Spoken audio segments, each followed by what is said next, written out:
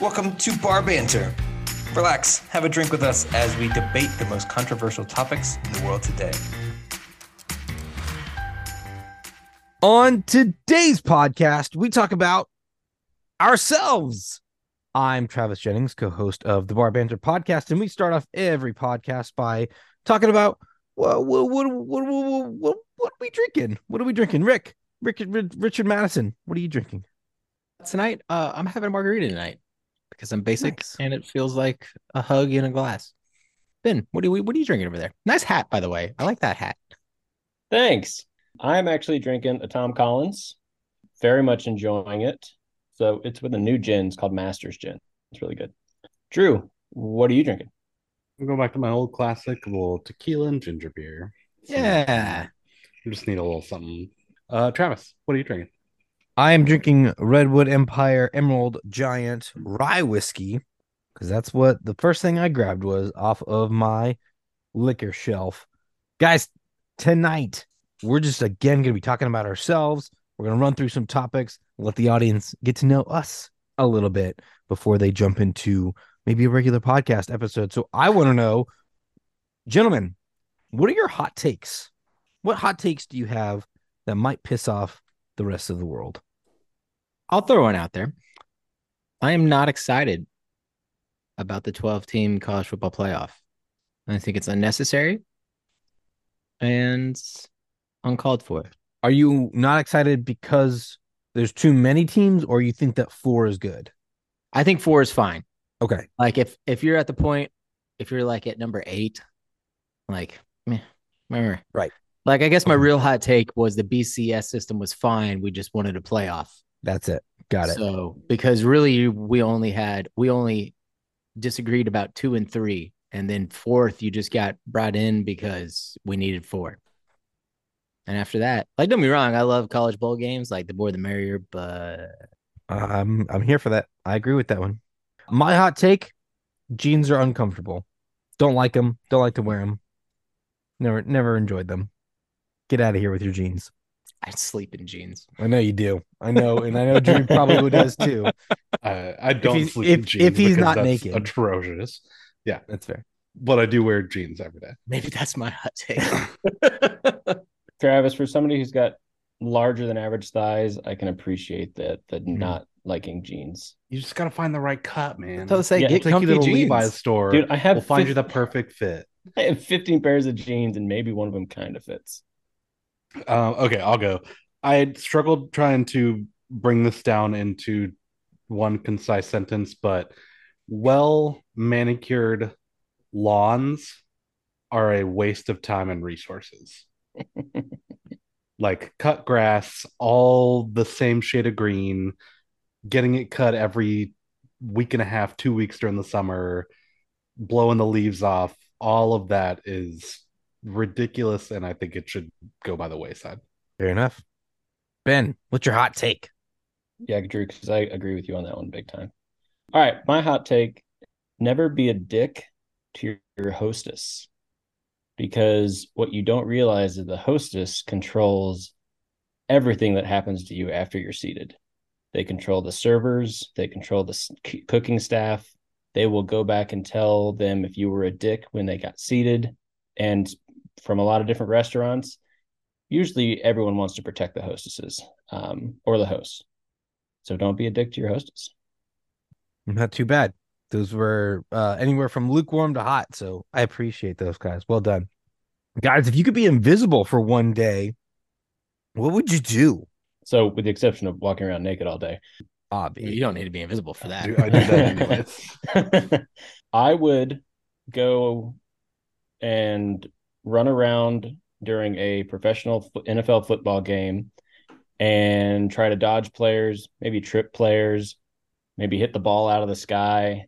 But I would run around during a NFL football game and be on the field. That could be fun. I want to go to a haunted hotel and be the ghost so that it makes it like legit, quote unquote, and like someone actually stayed there and had those experiences where books were flying off the walls and shit. That's just I don't want to go establish a new place because maybe that was just a one-off. I want to go to a quote reputable. I know that's not really a thing, reputable haunted house, and I want to continue on the tradition of that haunted house. I wouldn't be boring. I just want to go to all the places I can't normally get into. Mhm. And it doesn't necessarily have to be anywhere fancy, like just through my normal day. Like I can't normally go into the plant manager's office. I want to go in there and see what it is. I want to see, Yeah. and not in a creepy way, is the girl's bathroom Does it have actually a nicer couch? than mine? Like Does it the have a couch? I want to go sit on the couch. Like I don't need to watch anybody. I just want to see the couch. I want to test it out. You know, like if I'm driving by and there's a locked gate, I'm gonna be like, what the fuck's behind this gate? That's what I would do all day, is go to all the places. I just want to know what's back there. I like that. I like that. Drew, what you got?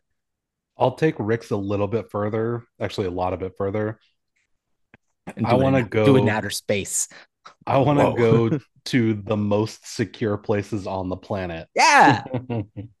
and see how far I can get into them. I'm talking like the Pentagon, Yeah, Area buddy. 51, the Vatican's like secret vaults, places where you know there's some stuff going on, and all it would take was you walking behind somebody with a key card. I like that because you don't necessarily know which key card you're behind, so you don't know where you're Yeah, going. no, I just like want to it. go explore. That's a game in of itself. See how far I can get, and then if the 24 hours runs out and I can't get out, they have a mystery on their hands, and I'm probably in the best place possible for them to want it and try and solve it.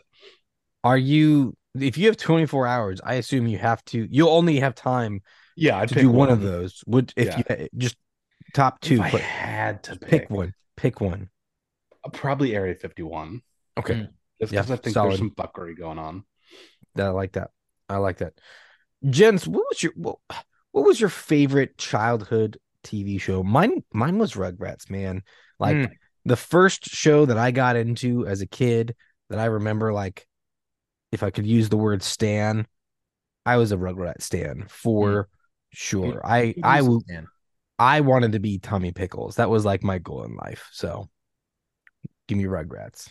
I went a few years later, but when I was growing up, I was a puzzler. Give me Legends of the Hidden Temple. Great one. Great one. Addicted, and I could rewatch the episodes. It didn't matter. I love that Great show one. so much. By far my favorite. So I didn't have cable growing up. So so you inspired me with that one, because originally I was gonna go Saved by the Bell. Ooh, yeah. But American Gladiators was also just a great show. But give me Saved by the Bell. That's my pick. Good pick. Rick, I'm kind of in the same boat as you. Like, I got mine in bits and pieces on like Saturday morning. Didn't watch it religiously, but I think shows we watch all the time, OG Looney Tunes. Nice. Yeah. Nice. Yes. Just like, I mean, kind of into like the Warner Brothers era. Animaniacs. I toyed with that one. Animaniacs. Yes. But even before that, just like classic Tom and Jerry, Bugs Bunny and Elmer Fudd, The Roadrunner, those types of animation short classics were my absolute favorite because you could rewatch. They were like 10 minutes long. You could rewatch them all the time.